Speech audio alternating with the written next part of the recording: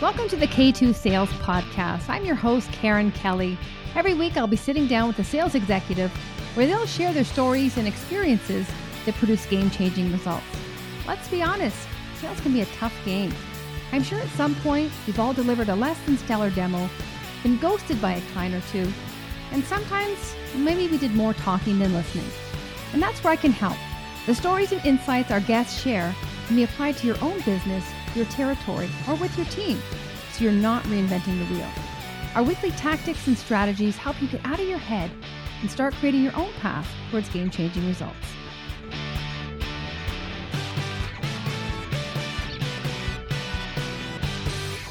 Welcome back to the K2 Sales Podcast. I'm your host, Karen Kelly.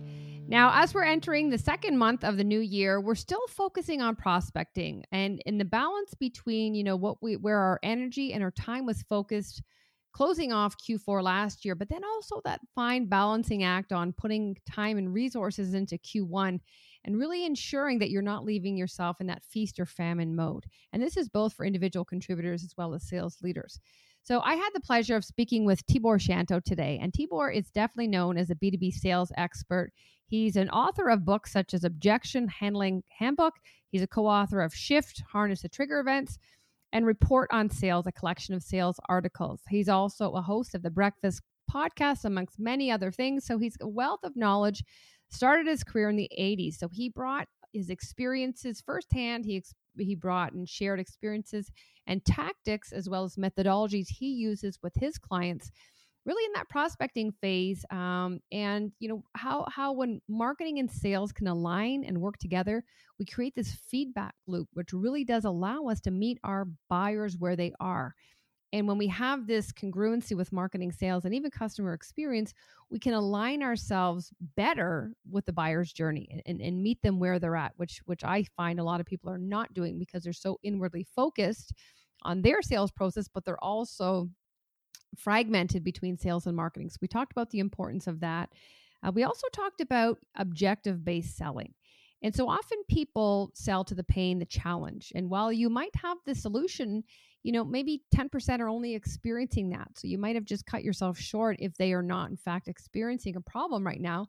So Tibor's focus is on everyone's got an objective. So how can you align your solution to their objective to really increase your business acumen, understand what they're facing as an organization, and help them achieve business outcomes and really look at the impact of that. And by doing that, that separates you from a vendor and you become a partner and they really see you in a different light. And we talked about the importance of asking, strategic questions to really understand this, immersing yourself in their language, where they're at, so that when you come to the table, you're one of them and they feel that. So lots of great tactics that we can apply immediately, lessons learned. And I would highly recommend a listen. Tibor is an absolute expert in this field. He knows his stuff and he's delivered it successfully with a number of clients across many industries. So if you enjoy this, please like it. If you know somebody that would benefit from it, please share it. And if you haven't already subscribed to the YouTube channel or the K2 Sales Podcast, I encourage you to do that as well. As always, would love to hear your feedback. If there's anything that resonated that you found very useful or helpful, please let us know. Also, if you have any ideas or suggestions for guests on the podcast, please reach out at info@k2perform.com. Thanks so much for listening. We'll talk to you soon. So Tibor, the beginning of the year, I see most sales reps hit the panic button. And I know you've said things when you choose not to prospect, you're choosing to go out of business. So I would imagine that applies to obviously entrepreneurs, but even sales reps within an organization. So can you talk a little bit about what you mean by that? There's a habit among salespeople and sales organizations. When we talk about salespeople, I think it's always important to remember that I should add to the end of every sentence that somebody made them do it, like their manager or the company and so on. So when I say sales reps, it means that as well. But at the end of the year, there's this rush to renew, to close business, to really, we all talk about it, and I think there's nothing wrong with it. As with any profession, there's always, a ramped up effort at the end of the period. But I think other professions do it in a way that doesn't sacrifice the future. And what I mean by that is that a lot of organizations in December spend time chasing the last piece of business and forget that they have to plant seeds for January and February. And if you have a 3-month sales cycle and you don't prospect in December, I can pretty well tell you that you're going to have a slow March, right? So one of the reasons that there's this lull or momentary pause at the beginning of the year, I think, is because people have given their energy for closing the year right, and there's nothing wrong with that, but they should save a bit of time, which is the resource that you have to watch most, a bit of time to planting seeds for the future, whether it's in the form of referral or straight out prospects. So January hits, and there's not much to work on. So the energy that we were in December when we were talking to customers, it would appear customers were willing to talk to us because some of that was negotiation and all that. And now all of a sudden we have nobody to talk to. And I think that salespeople, if you're new, it's different. But let's assume you've been in the business for a couple of years. You should begin to know the cycles of your business and begin to plan ahead. So if you have a 4-month cycle and you know that you're going to be distracted in December for valid reasons, then prospect in advance for that. And you can bring it down to even the ridiculous. I find people who go on vacation spend the last couple of days, sort of getting ready for vacation instead of getting ready for the day or two after they come back so they can hit the ground running, have business, and not have to worry about how they pay for that vacation. So that's the sort of focus. It's really understanding the rhythm of your prospecting, which comes back to the rhythm of your sales cycle, which is all driven by the buying cycle. And from what I'm reading, they're all confused these days too. The blind leading the blind? Or the blind following the blind, as it were. But, even last week I was talking to Craig Rosenberg from Gartner, and he was saying that there's so much great content that's being put out by vendors, the selling community, that buyers are overwhelmed and they're finding it difficult to make sense of the one can call avalanche of information. I'm guilty. I send out a lot of stuff because everybody wants to be noticed. Yeah, but think about, to be a differentiator and a pattern interrupt is if you could take a piece of that and highlight it and break it down and say, based on our conversation in paragraph 2, and what I see in my practice, it's a lot of people they take the PDF route out and they attach it. And our role is to really, remove friction. And that is friction because it's information overload. So how can you just take a specific piece out based on past conversations or where they are in their buying process and educate them or help them compress a sales cycle to really use that content as value versus it's just extra work? So I think content has to be contextual, as with anything, right? And I think that many sales organizations, and by attachment, some marketing organizations, have this vision of the market that everybody's a buyer. And while that's true, the timing of that buy is going to vary among different people. And so most of the communication, if you take marketing, they have their act together to some degree because they look at awareness, consideration, and decision. And they expect different behaviors and different thought processes in each of the stages. But salespeople have this propensity to believe that everybody's in buying stage, everybody's in decision mode, when very few people are at any given time. So over time, yes, more people will buy, but if we take the month of February or any sort of fixed period, there's only so many people that are actually out there looking. So when they get hit with content that strictly speaks to what I would think about when I'm buying and I'm still in consideration mode, should I go cloud or should I stay on premise? That has nothing to do with the vendor. I don't need somebody coming in telling me why Azure is better than AWS because I haven't yet decided to go to the cloud. So I think a lot of the communication assumes that that most people that are receiving the communication are in buying mode. And that's a really dreadful and dangerous sort of thought process because very few are. And the rest will remember that they got material from somebody and they'll remember that it was irrelevant at the time. And when they move into and that material might be useful, they'll have second thoughts because the buyer, the seller already placed themselves in a position of, do you get me or not? Mm-hmm. And I think that just goes back to meeting them where they're at. And a lot of times we're either not aligned with them based on the buyer's journey. And so what you're saying there, Tibor, marketing follows the typical, awareness, consideration, decision-making, and sales is, part of it is they're throwing their agenda on their buyer, right? And so why do you think that is? Why do you think marketing kind of has it streamlined and sales, is it desperation or where are they coming from that we're not really aligning ourselves with the buyer journey? We're trying to sound different, but one of the base realities that we all face in the business is that there could be better alignment between sales and marketing. And I'll take a hit for the industry. I think a lot of times more of the fault can be blamed on sales because as a tribe, we tend to be more alpha thinkers. We tend to think we know what's going on and all that. And a lot of them do. I don't want to take that away, but there's some resistance to accept wisdom from marketing. And I think that if the two were better integrated from an execution point of view, right?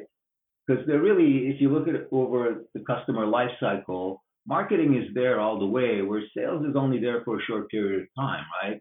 And then, customer experience comes in. Occasionally, sales comes back in to solve a scenario or upsell something. But if you think about the typical SaaS scenario, I mean, sales is only there for a short period of time. We're probably the least time spent with the customer. So I think when I say there has to be alignment between marketing and sales, there has to be an understanding of what the overarching roles are and where we work together and where we don't have to work together. So preparing the material and all that, I don't think we have to work together. Marketing needs to let us know what the implication of the material is. So when we show up at the prospect, we can have a meaningful discussion and one that's continuous as opposed to different than the message they receive from marketing. And I'm sure you've seen it as well, where a customer, based on the marketing, is expecting one kind of conversation, but the salesperson who hasn't bothered to consume the marketing is talking about a different experience. I'll give you a concrete example, and this happens with almost every company. So one of the things that I do as part of getting ready for dealing with a company is I go through their case studies, right? What better way to get to know what to talk about, how to talk about it, what some of the experiences and so on. And then I'm crushed. And I don't mean that dramatically. I mean that very literally when most of the people that are in the room haven't read the same resource. Mm-hmm. And then they're wondering why they're having difficulty talking to a customer or keeping the conversation straight. So I think, marketing could do a better job of helping sales consume the information, because I don't think salespeople will ever like to be talked to. But you can make us consume things that will help us make money, because we still have that greed thing, I hope. So, I think that the way that we interact, and, I'm not sure that I still like it, but I'm still hopeful about the experiment that I see in some organizations where they talk about chief revenue officer. Let's take a look at revenue overall, and then we can begin to sort of break down some of the walls and egos and things like that. But I really do think that there has to be, sales has to continue to bring feedback so marketing knows what the pulse of the market is. And, they also have to consume what marketing puts out. Yeah, I think you're right. Having worked, in corporate for many years, there was always that silo between sales and marketing. And when you think about it, there's got to be handoffs that are, because as you mentioned, depending on the industry, sales is in it for a small period of time, but they need to know what happened before, and then they need to know where they're passing it off to customer experience. And it also makes me think about the BDR to AE handoff. And again, if we're not aligned in these various handoffs, like we are creating friction and we're just making it difficult for our buyer to buy. We're adding another layer of internal intricacies that can be avoidable. So I think one other thing you mentioned is the case studies, and they're so valuable. When I do training, I just say, like, here's the before, look at the language, look at the industry. Like, this is exactly your message, your persona, everything. And so, marketing would definitely, incorporate that into their whatever kind of meetings they have, and also just share the values. Like, why do you need to do this? Like, what's in it for you? But then as a whole, whether you're CRO run or not, like, how can we as a whole benefit by the sharing of information and how that translates to our customer? Inherently, I'm lazy, right? So I think that the easier we make it for each other, and if that's possible, I think the easier it will be to consume. And that's why I think that they need to exist under one umbrella. Beyond the theoretical that people always tell me that they all report into the president of the company, that doesn't translate to day-to-day execution. So I think that, when we're having these pipeline meetings, if you look at the pipeline from a marketing point of view, it's a lot larger than the salespeople would look at their pipeline. So I think, and I don't know if it would work. Like, I'm not a big fan of the SaaS type of model, the BDR handing off and all that, because as you say, it inherently costs a lot of problems. I've listened to thousands of calls, and the handoff just never works. And to make it work right, you have to double up, and that's just not a good use of energy. So I think a different idea might be to have, like, I did some work once for Sears before they went under. I had nothing to do with it. It was much before that. But they were set up in pods, right? So each category was set up in a pod. So the marketing person was there, the procurement person was there, the salesperson was there, and I think there's some merit, if you think about it, to some form of pods, not physical pods necessarily, because we don't need that. We have the technology not to need it, but some sort of logical, looking at it strictly from the customer experience. Like, what does the customer go through? We all talk about the selling process, but I think it's important to begin to understand the buying process. And if we can begin to understand that, then I think we can have a different conversation with the customer. And, that's where I think, something you mentioned earlier. I mean, the reality is that 70% of the people you're going to call, again, it's not scientific, but generally speaking, 70% of the people you're going to call or send an email to or whatever. I'm a phone guy, so I tend to speak of prospecting like call, but I use email, LinkedIn, and everything else. But whatever you're going to do, 70% of it is going to land on people who weren't thinking about that day. It wasn't something that was on, the classic status quo. The current thinking in sales in most elements is to go out and ask somebody if they have a pain or if they have a need. And now 10% of the people are going to put up their hand and say, yeah, man, that's me, right? But 70% of the people, the status quo people, are going to say, I don't recognize myself in that question, so you've given me no choice but to say no. And then it's a downward spiral with objections and this, that, whatever, right? But if that same call took place, I used things I dangled in front of them were things that I was able to successfully achieve for customers, but in the future. So what I mean by that is I like to go back to customers 6 months after the fact and not ask them how much they like me or if they think I'm still cute, but I like to ask them how their workflow has changed. Because if they can explain to me how they were doing things before me and how they're doing things after me, then that's what I sell to the next customer. So if I can lead with that on the phone or the email, there's a greater likelihood that that status quo individual will say, yeah, I was thinking about that. When I do the programs, you'll relate to this, the others will have to go to Google. But I always ask, I say to them, talk about the things that they were thinking about stuck on the Don Valley at 8:30 in the morning on the last Wednesday of the quarter. If you can align with what they were thinking about on the Don Valley, you're rocking. Most salespeople won't go there, but I think that that's what they should go. They're thinking about how they're going to tackle the future, not what they're doing about the past or the present. The guy would have to be in extreme pain to the point where they would need medical care if they were at that point, which we're not qualified to give, right? So I tend to tell my customers to focus on those objectives that they help other customers achieve, because it's a greater likelihood that the status quo will say, yeah, we're trying to do that as well. So I was just going to say that requires a complete separation from the product. And, a lot of sellers don't know how to do that. I would agree there. And I think irrespective if you're going for the objective or the pain, it definitely needs to be separate from the product. We're just trying to understand their current state, whether you're trying to solve a problem or help them achieve a goal. Mm-hmm. But what are your thoughts for people that say, the brain goes to the avoidance of pain before it goes to pleasure? I think that's a myth that was sold to salespeople, because when you look at the science, it has been shown over and over in different experiments that people will actually make more effort to experience pain more effort to experience pleasure than they will to, avoid pain.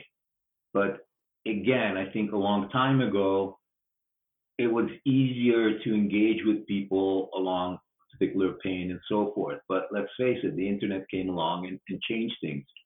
And, while we had, as Dan Pink said, information parity, now you need to have, as a salesperson, we need to bring some intelligence to the whole thing. We need to think of it as, how can we help you do business? I'm a subject matter expert in helping you, move things more efficiently through your pipeline.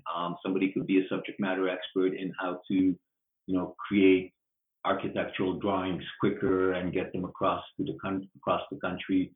So I think salespeople need to look at themselves as being subject matter experts, so then they can engage with the person at the other end of the conversation on that basis, as opposed to the basis of product, like we talked about. So I like to send them back 6 months later and ask, how has your workflow changed?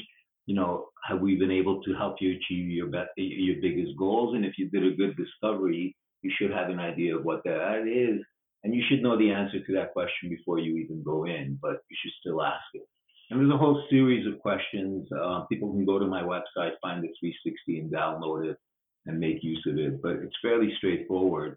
The idea is to go back and ask how you have changed the customer's day to day, as opposed to how do they like your product, and this and the other. That's important. I'm not minimizing that, but it's a different conversation. And you need to do that with people that you lost with as well. And that's where, going back a step, marketing can be a really important tool. Mm-hmm. Because if you went through a whole process, a proper process of buying a sizable application, $50,000, $60,000, right?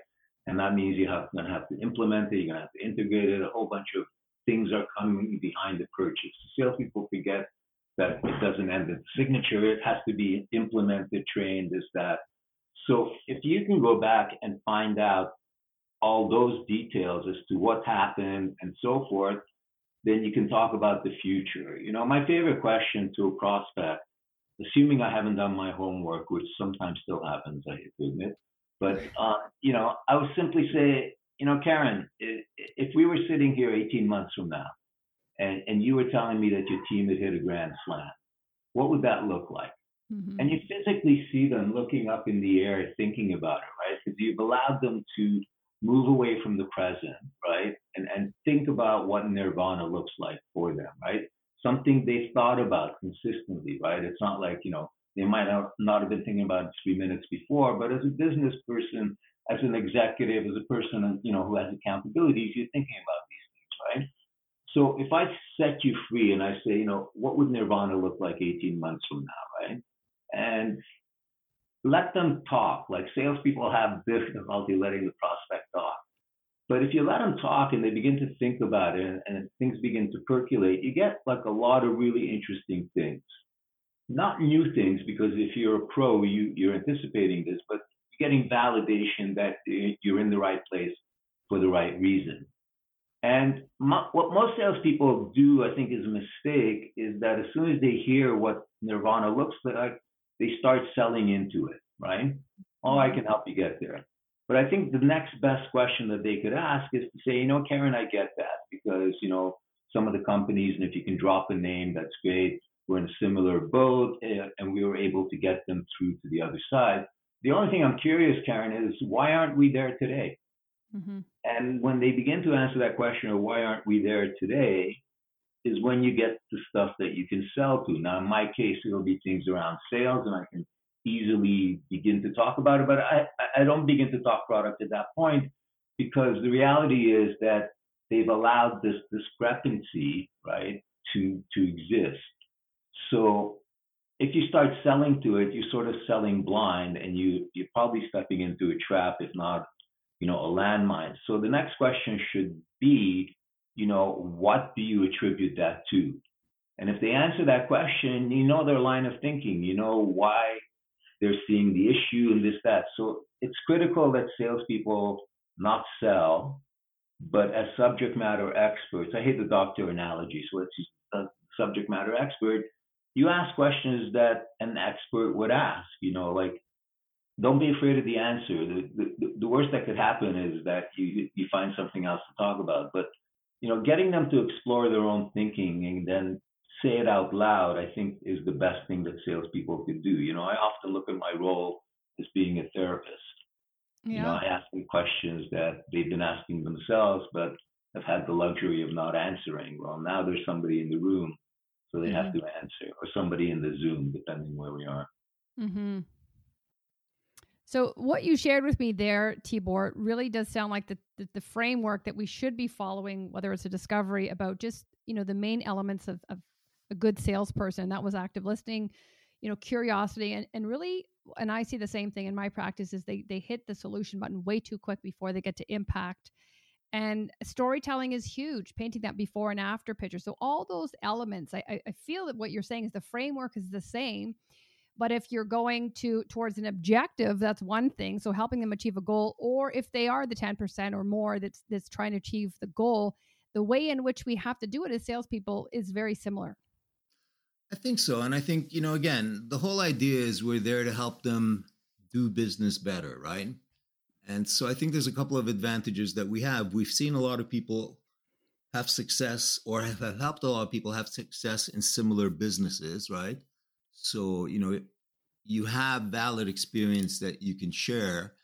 And I think after you've done it for a while, I think you can ask questions that are a bit more pointed. And the one thing that salespeople overlook in discovery, so once we get the appointment and we go in, is that the questions themselves will define who you are. Because if I sound like everybody else that goes in, and followed the typical sort of formula, playbook, whatever label you want to put on it, as you said earlier, we trigger certain thoughts, we accelerate certain patterns, and we narrow the walls of the conversation. Whereas if we're asking questions that they hadn't anticipated, and, good questions, not radical, but just business related questions, right?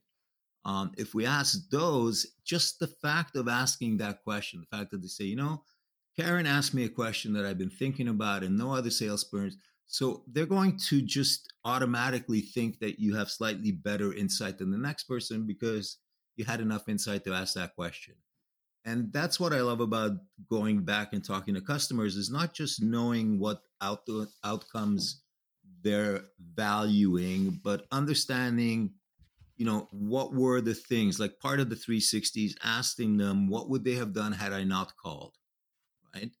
And it sounds like a fairly innocent question, but if I see that people were going down a certain path, then I can recognize prospects who are about to go on that path. Or if I'm in conversation with prospects who are on that path, I can have a conversation with them that doesn't necessarily say that you're going down the wrong path or whatever, but using my subject matter expertise and using their objectives as the point of conversation, we can change the route by which they get to that same point, right? You can get the Young and Bloor from this, Bloor subway line or the Young subway line, but it's still Young and Bloor, right? Mm-hmm. Yeah, for those in to Toronto. Have a Torontonian as a reference point. I was on that line many times. I know the change off point.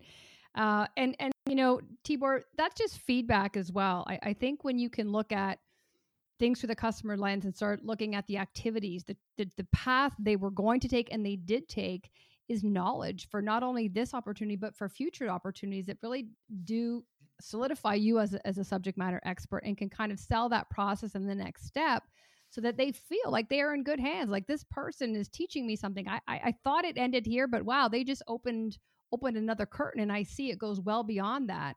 And I feel now that, the smallest thing is going to differentiate. We have to differentiate through the experience we create. And part of that is asking very strategic, very pointed questions that's, like you said, stop them and say, wow, she actually made me think today. And going back, if it was something they were already thinking about, they've now attached you to that. You will definitely stand out just based on that alone. I think the hard part, as I was beginning to mention before, is doing that with deals that you've lost. Because let's face it, if a salesperson has a 4-to-1 closing ratio, they're considered to be good, right? So that implies that I've lost 3 of them, right? 2 of them I could probably tell why on my own. Probably not a safe bet, but you could probably tell. But I think that the challenge is going back to somebody where you lost, because often, if you go back 6 months later, they're in the midst of implementation at the height of the chaos and all that. And here comes Tibor looking to relitigate the sale, right? It's just going to be a negative experience for everybody. So I think that's where marketing, again, can play a critical role, because marketing can go back and get deep with the 360 in a way that a salesperson couldn't. They're not emotionally engaged the way a salesperson is. And the customer feels more open to discuss things with somebody that they feel doesn't have an emotional and financial stake in the decision directly. And as a result of that, those points can also be fed back to the salesperson that they didn't like this, and not necessarily about the person, but they didn't like this element of the product, or they didn't like this element of the way that we looked at things, or maybe they were looking for an exploration around that. All things that if I can take into my next sale will increase my chances of getting the sale. So that's the hardest part is going back and talking to people that where you either lost outright or the no decisions, which I think are also critical. Yeah. And I think whether you use marketing or some companies use a third party, like you said, that emotion is removed. And I can also see if they're telling me firsthand or somebody who was part of it, there's going to be selective hearing, right? You're going to hear not the full story because part of it might be like, oh man, I totally dropped the ball there, right? So when you can remove and have an impartial person go in and just collect facts and then build this back in and share that cyclical communication, that feedback loop and say, guys, this is what we're doing. And oftentimes I imagine we're unaware that we're even doing it. So I love the idea of having someone else because we're going to come back with half the story because part of it is we don't want to admit that we actually, part of it was our error. And let's face it, how many times do companies change a lot of these vendors? I mean, there's little barriers to change, right? And you do see that people made a decision and they realize maybe in 12, 18 months that it wasn't the right decision. Mm-hmm. And I think if you go back 6 months later and do an unemotional, sort of like, Mr. Spock type of, review as to what happened, and I think they're going to remember that. When I was carrying a bag, I remember one deal I won because I called them up on whatever the first day after New Year's was. And I said, the only way I'm going to win your business is to understand why I lost. And I stayed with them the whole year. And the person that I beat that year in September picked up the phone because they realized the renewal was coming in October. But by that time, I was the emotional favorite. They had no choice. So the fact that you're willing to go back and hear what went wrong, not personally, but in general, why they awarded the sale to somebody else, will leave an impression that's, invaluable. And at one point, they will switch vendors. Yeah, especially when you're not in the selling phase where you have, like, if you're the incumbent and you wait till that renewal time, like you've missed it, right? And someone else is in the background doing what you did, the legwork. But, you also have to own the pluses and the minuses. And I just think those negatives, those losses, it's feedback. It's showing you, sometimes it's situational. Sometimes you're never going to win anyway. And that's why I did them, because I did them a lot of times when I was in corporate to keep people straight, because I knew there was back deals going on. And I was like, you know what? I just want to get a chance to bat. And if you remove that from me, then I'm going to hold you all accountable. So there's an element of that too. But I just think, you have to be able to take the feedback or the losses and actually turn it into a win. And, we've been telling people all this work that they have to do. So to balance it off, where it becomes a bit of a plus is that you also get more comfortable with which prospects to eliminate, because you have a pattern now for success and you have a pattern for a lack of success. And if it walks like a duck, quacks like a duck, you know what they say. So if it, again, the prospect is not going to leave the planet, right? You can have another shot at them. But if they're demonstrating attributes of somebody that's not ready for what you need, which is to exceed quota, then find somebody else that is. You can always come back, right? Like, I'm not saying abandon. I closed the deal last year where I first called on them in 2004. So I don't give up. But it's how you use your time in those, intermeeting 17 years or whatever, right? Yeah. So that's persistence. And I think we touched on time earlier. Everything goes back to time, because it's the only non-renewable resource. As I said, the prospect does not leave the planet. If anything else, they have executive changes and so on, which gives you other opportunities. But time is the key thing that salespeople have to figure out. It's not, they feel that there's an endless supply. Unfortunately, it's only doled out in chunks of 24, so. Mm-hmm, mm-hmm. And I think those who are purposeful with it, Tibor, and I always say time is the currency we trade in, are going to be better received by their client, because again, it's a fleeting resource. So if I'm on a call and I really am purposeful and intentional, I give an agenda up front, I involve them, I make a two-way, that's a good use of their 30 minutes. The chances are I'm probably going to get another slot with them. Whereas others who go there, they're not prepared, there's no agenda, there's no structure, there's no outcome. Like if they even stay on the call with you, you're lucky. Yeah, I think, I go back to the song, a line from my favorite song, salespeople have this thing that I may make you feel, but I can't make you think, right? And I think that that's the problem is often we trigger these different feelings. But if you can go in there with questions that get them to think, right? Just get them to think. That's the whole purpose of question. If people want to read a great book, it's like molasses, and I don't mean that negatively, it's just dense with information, is The 7 Powers of Questions. I think her name is Dorothy Leeds. Great book. If you're a parent or if you're a salesperson, you should get it. And they talk about the use of questions beyond the exchange of information and stuff, right? And so, again, I don't like the word weapons, but they could be a very valuable tool beyond the content that sort of goes back and forth. Well, I mean, it is a weapon. It's our biggest piece of arsenal we have as salespeople, and it's the only way to truly uncover. And I find that people, going back to time, they haven't considered, my recommendation is always look at the objective, the end goal you want, reverse engineer it, what the information you need, and then again, what questions do you need to ask to get that? So that when a lot of the coaching I do, their objectives are, I want to have more conversational flow. Well, you need to know what questions you're going to ask before you get on the call, versus it's so choppy. And then you're down, this path, and then you completely go over there and you're like, that had no correlate. Like, why did you just pull them over there? And so there's questions, but then there's also an element of confidence and being able to dance in the moment and just hold space and be like, let's stay on that for a minute and allow your true personality to come through. And I feel that there's too much scripted and templates, and it's just like, I got to go to question 8 now because I got 20 minutes left. It's like, no, just hang on and be in the moment. I think there's a series of cartoons out by, I forget who it is, something or other. I'll let you know later, but it's for salespeople. And there's 2 of them that come to mind that speak to exactly what you said. One of them is the customer saying that they're ready to buy, and the guy's going, no, I got to finish my process before you could buy. Yeah. And the other one is, the guy gets an objection and he says that wasn't something that we covered in the workshop. So, there's, as you say, but I think people need to know what they want out of a meeting. Often I ask people, what do you want out of this first meeting? And they'll say, I want to get the sale. Well, how many times have you gotten the sale in the first meeting? Never. I go, well, then somewhat of an unrealistic expectation, isn't it? What's realistic, And so you bring it down to that, and you show them the flow, the chunks, how the different cars on the train are hitched together and things, but I find I did this one training for a company. I think they've since been bought by Gartner, but I asked this guy how many meetings the average sale is, and he said about 4.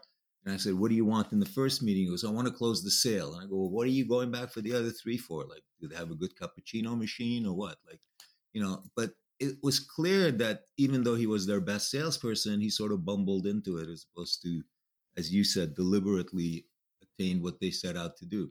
And even invite that into the agenda so that your client also, or your prospect, knows where you're trying to take them. That primes them for the questions. It primes them for when you're asking for those next steps. You've already told them where you're taking them. So the chances of them going there are yes, versus are we now ready to move here? And they're like, oh, I needed Frank on the line and I have all these questions. Like, you need to get up at the top of the call what that outcome is and gain consensus. Are we all in agreement that that's where we want to go? That's just where we want to spend our 30 minutes. And if not, how do we want to spend it? So that's a conversation that you've co-created. It's not my meeting, it's our meeting. I think that what you said is 100% right. And I think this time I won't blame the salesperson, because this is a case of somebody put him up to it. We get them to read all these books. And, there's a lot of good sales books out there, and there's a lot of crap out there. Most of it is like memoirs of a salesperson. Guy got laid off in the recession, and now he's going to write a book, right? So all that is well and good, but most conversations that you're having with a business person. And most salespeople haven't been set up or trained to have a business conversation, because that person that's seeing you is not thinking about buying something. They're thinking about addressing something. They just got a big order, so they want to figure out how to expand their capabilities. Let's be positive. Not every action is a result of a pain, right? They see an opportunity to take advantage of the supply chain challenges that we have, so they want to make a purchase and so on. That's a business decision. And the more that you can have a conversation as to what drove the business decision, what's going to happen as a result of that, and what their expectations are later, and the next stop on the journey, which you should know if you sold this thing ever in the past, right? So people always ask me what sales book they should buy, and I always say buy the 10-day MBA. And they're surprised because I don't recommend my book. But if they can go out there and understand what a business decision looks like, not what a sales purchase looks like, but a business decision, they can have a lot of great conversations and they'd be in the game. But right now, they're that voice in the back that could be important once we decide. And it's too late then. Yeah. And what that spells to me, Tibor, is just business acumen. And I think when we can solve business problems, that's the umbrella. And your product and solution most likely fits in there. But we lead with just our product. And it's very silo thinking. And I had Skip Miller on here selling Above and Below the Line. And it was just about trains. And if you're going in selling one train, that's very user feature benefit. But if you take a step back and talk to the leadership team and look at that strategic vision, where they want to go and understand their business objectives, you're probably going to get 3 to 5 trains in there. So we just have to kind of take a step back, expand our view, and not be so product centric, and look at how can we help them achieve their business objectives. But again, what are those business objectives? We need to know what they are. So we're aligning them under, so it's basically 2 birds with one stone. Yeah, I own the domain, and I always say, leave your product in the car, right? Yeah. And, take a couple of shovels in and see what you can dig up. Give one to the customer, give one to you, start digging. And it's amazing what you find. But, most people don't like to play in the dirt, so they want to keep it clean, and they talk about feature benefit, right? And how much of that, Tibor, is through experience and just kind of being comfortable with yourself? I think a lot of it has to be being comfortable with yourself. Having grown up with a name like Tibor in a foreign environment, you sort of get a thick skin and you can take more than the next guy. And I think that's my only success in cold calling, is a slightly thicker callus. But I think a lot of it has to do with your self-confidence as an individual, then your self-confidence as a salesperson, and then your self-confidence as a member of the community that you're on both sides of, right? And so, if you look at an industry other than ours, the people who are most successful are the ones that are active in the broader community, right? Not just the customer at the time, but, for a long time when I used to target the transportation industry, I belonged to the Toronto Transportation Club. I belonged to other things, and I went and, I was part of the scenery, as it were. Yeah, I think immersion, like you have to be in it, that you understand the language, you understand the day-to-day responsibilities, so that even you're not selling your product, you're just trying to help initially to show like there's goodwill there. There's also understanding that when it comes time to either achieve an objective or solve a problem, you're already in there. You've already demonstrated, capability and trust.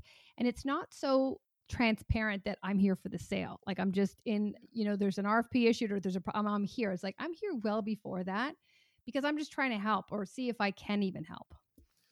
I think, sort of going back earlier, I think what most people should be trying to do is be the emotional favorite. So you can have a conversation anytime. And when they want to have a conversation about the subject, they're going to think of you. Mm-hmm. And going back full circle, if I meet somebody that's in consideration and it's recognizable, you don't have to think about it, right? Then I'd be silly trying to sell them now because it's probably contingent on a number of internal things that the decision is down the road, right? But in those 12 months or 18 months that the person is saying that they need before they're able to act, that's a long runway for me to get them to love me, right? And it's rarely based on my personality. It's generally the business value that they perceive, right? But it's a long time to establish yourself as the go-to person because, as you said, I'm not selling. You have a question, I'll answer the question. I'm not going to ask you, when do you want to buy? I'll send you pieces of articles that maybe relate to what we talked about and say, hey, Karen, I read this. It reminded me of the conversation we had. I may or may not say, let me know if you want to discuss, because it's implicit, right? But Mm-hmm. I'm not sending you stuff that is about my product at all. I'm sending you maybe something I saw on an industry website or an association website and saying you might want to take a look at this because it'll help your thinking, not your buying decision. Yeah, and I think that's deposit, and it's also detaching from the outcome. You're just there, and 12 months is a long time, as you mentioned, so you can add a lot of value. And what I would imagine you'll find is that sales cycle will compress, and it actually won't be 12 months because as long as you're strategic with the information you're sharing and no ask, that's Mhm. value. Like you're educating them, you're showing them something, or you might be increasing what you shared might drive a bit of urgency or might, wow, if we don't hit this objective by Q3 now, this is the impact. And that might have come about based on the information that you shared with them. And the other thing that salespeople forget is, birds of a feather stick together, right? So, like, as a salesperson, I'm competitive maybe with my main competitor, but I don't think a lot of CFOs or chief operation officers and all that feel competitive, right? They tend to feel comfortable communing and all that. So, if I'm being good to one and they feel positive about me, they see me in the exact light that you painted, and they happen to be in an association meeting or some sort of meeting, and one of their buddies is closer to a decision and is asking for input, I'm more likely to get the referral. So people forget that Mm-hmm. not looking for things to happen instantly allow you to establish things, and there's also side benefits. So I'm not saying that they're going to get a referral. I'm saying they have to push for it and remind people that they're there for business for others. But when push comes to shove, if that conversation should come to pass, that two guys are standing at Starbucks and talking about what they're doing and one is ready to go, if I have a positive impression of a vendor that's been dealing with me well, I might say, hey, I want to talk to Karen because she's been really good at the stuff she's sending me. I think she gets the business. Yeah, and that's a differentiator. I mean, that also is for me a partnership, but alternatively, that's reactance. If you're forcing somebody and it's your timeline, like they're initially going to pull out. And I mean, I'm the same. I'm the worst customer you can get because of what I do. But the minute someone pushes me or tries to get me to move quicker, I'm just going to like tighten my grip on not going with them or status quo. But I think that they do have to be confident. I think, that's one of the reasons I encourage salespeople to, you know, look at themselves as being subject matter experts as opposed to salespeople. That's what I tell salespeople. I always start off my prospecting workshops and ask people what they do for a living. And they always say sales, finance, this, that, blah, blah. I go, bullshit. You're a professional interrupter. Next time somebody says, what do you do for a living?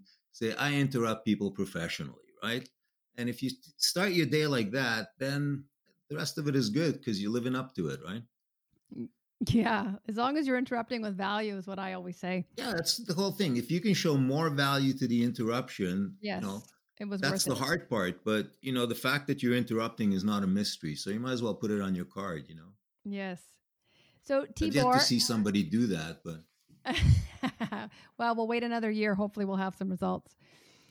If people are wondering now, I want to be seen as a subject matter expert, and I want to elevate my game and stand out so that I am talked about after the meeting.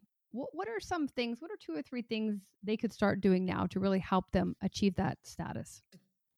if we look at it from a hunting point of view, and I have no issue with that, right? So as a hunter, what do? I'm lazy. I want to eat. So I go to where I'm going to have the feast, right? So they need to go to the watering hole that their prey go to, right? So if they're selling to engineers in an OEM in the auto industry, then go to some of the pages that cater to those people. People who are associations are finding it more and more difficult to get money and attention. So they're always trying to be relevant. So whatever they're talking about there is likely the subject matter or the issues that the industry is talking about. Another place I love to go to is there are a lot of organizations who put on conferences, right, that you pay money to go to and so on. So if they're going to attract, let's say, somebody to leave their office in Toronto and travel to, let's make it fun, Vegas, right? for, let's say, 3 days, right? Because if you go to Vegas from Toronto, you're going to lose a day one way or the other, right? So you go there for a 3-day conference and so on. So it demands a lot for me as an executive to commit to 3 days, to commit to a couple of grand, and to the hotel and all that. So if I'm going to go, they better put on a good program.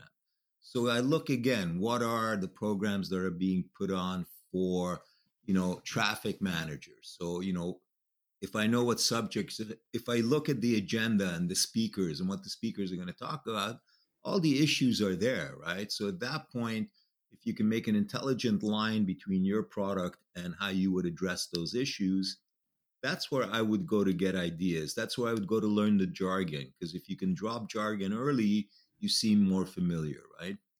Mm-hmm. So to your question, my 2 favorite places, I know you asked for 3, but if they just go to the first 2, they will have achieved things, which is association sites and people who are putting on for-pay conferences. I think those are very valuable, and it really does allow you to see what goes on in their day-to-day and understand it. So from that, you are going to derive good questions because you have a good understanding of the objectives, the challenges, what's top of mind for them, because you're living in their world, you're speaking their language. And don't forget to go back after the conference is over, because often they put stuff up that was presented in the conference. And if you can go back and relate to somebody exactly what they heard at the conference, man, are you going to sound familiar? Yeah. But, you don't do it exactly. But the idea is if you can understand what they heard, what might have captured their imagination, then using some of the things we talked about before, you can put certain questions out there that will allow them to test the water. And if they go into it, you go with it. If not, you move on. Yeah, I think that's very valuable. And it just breaks being on LinkedIn and bring, something, another avenue, another environment to find your client. So I see you both flew out of O'Hara Airport in the last decade, Yeah, that's pretty true these days. So Tibor, if people are looking to get in touch with you, learn a little bit more about what you do, your programs, what's the best way for them to get in touch with you? Local pub. No. As with most things, LinkedIn, I'm there. I'm quite active, pushy sometimes. And then my website happens to be the same as my name. So tiborshanto.com. And, you'll find all the reasons to call me or avoid me.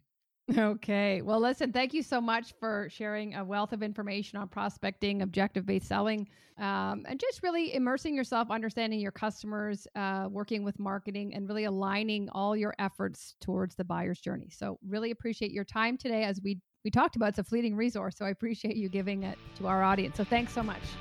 Thank you. It's been great fun, Karen.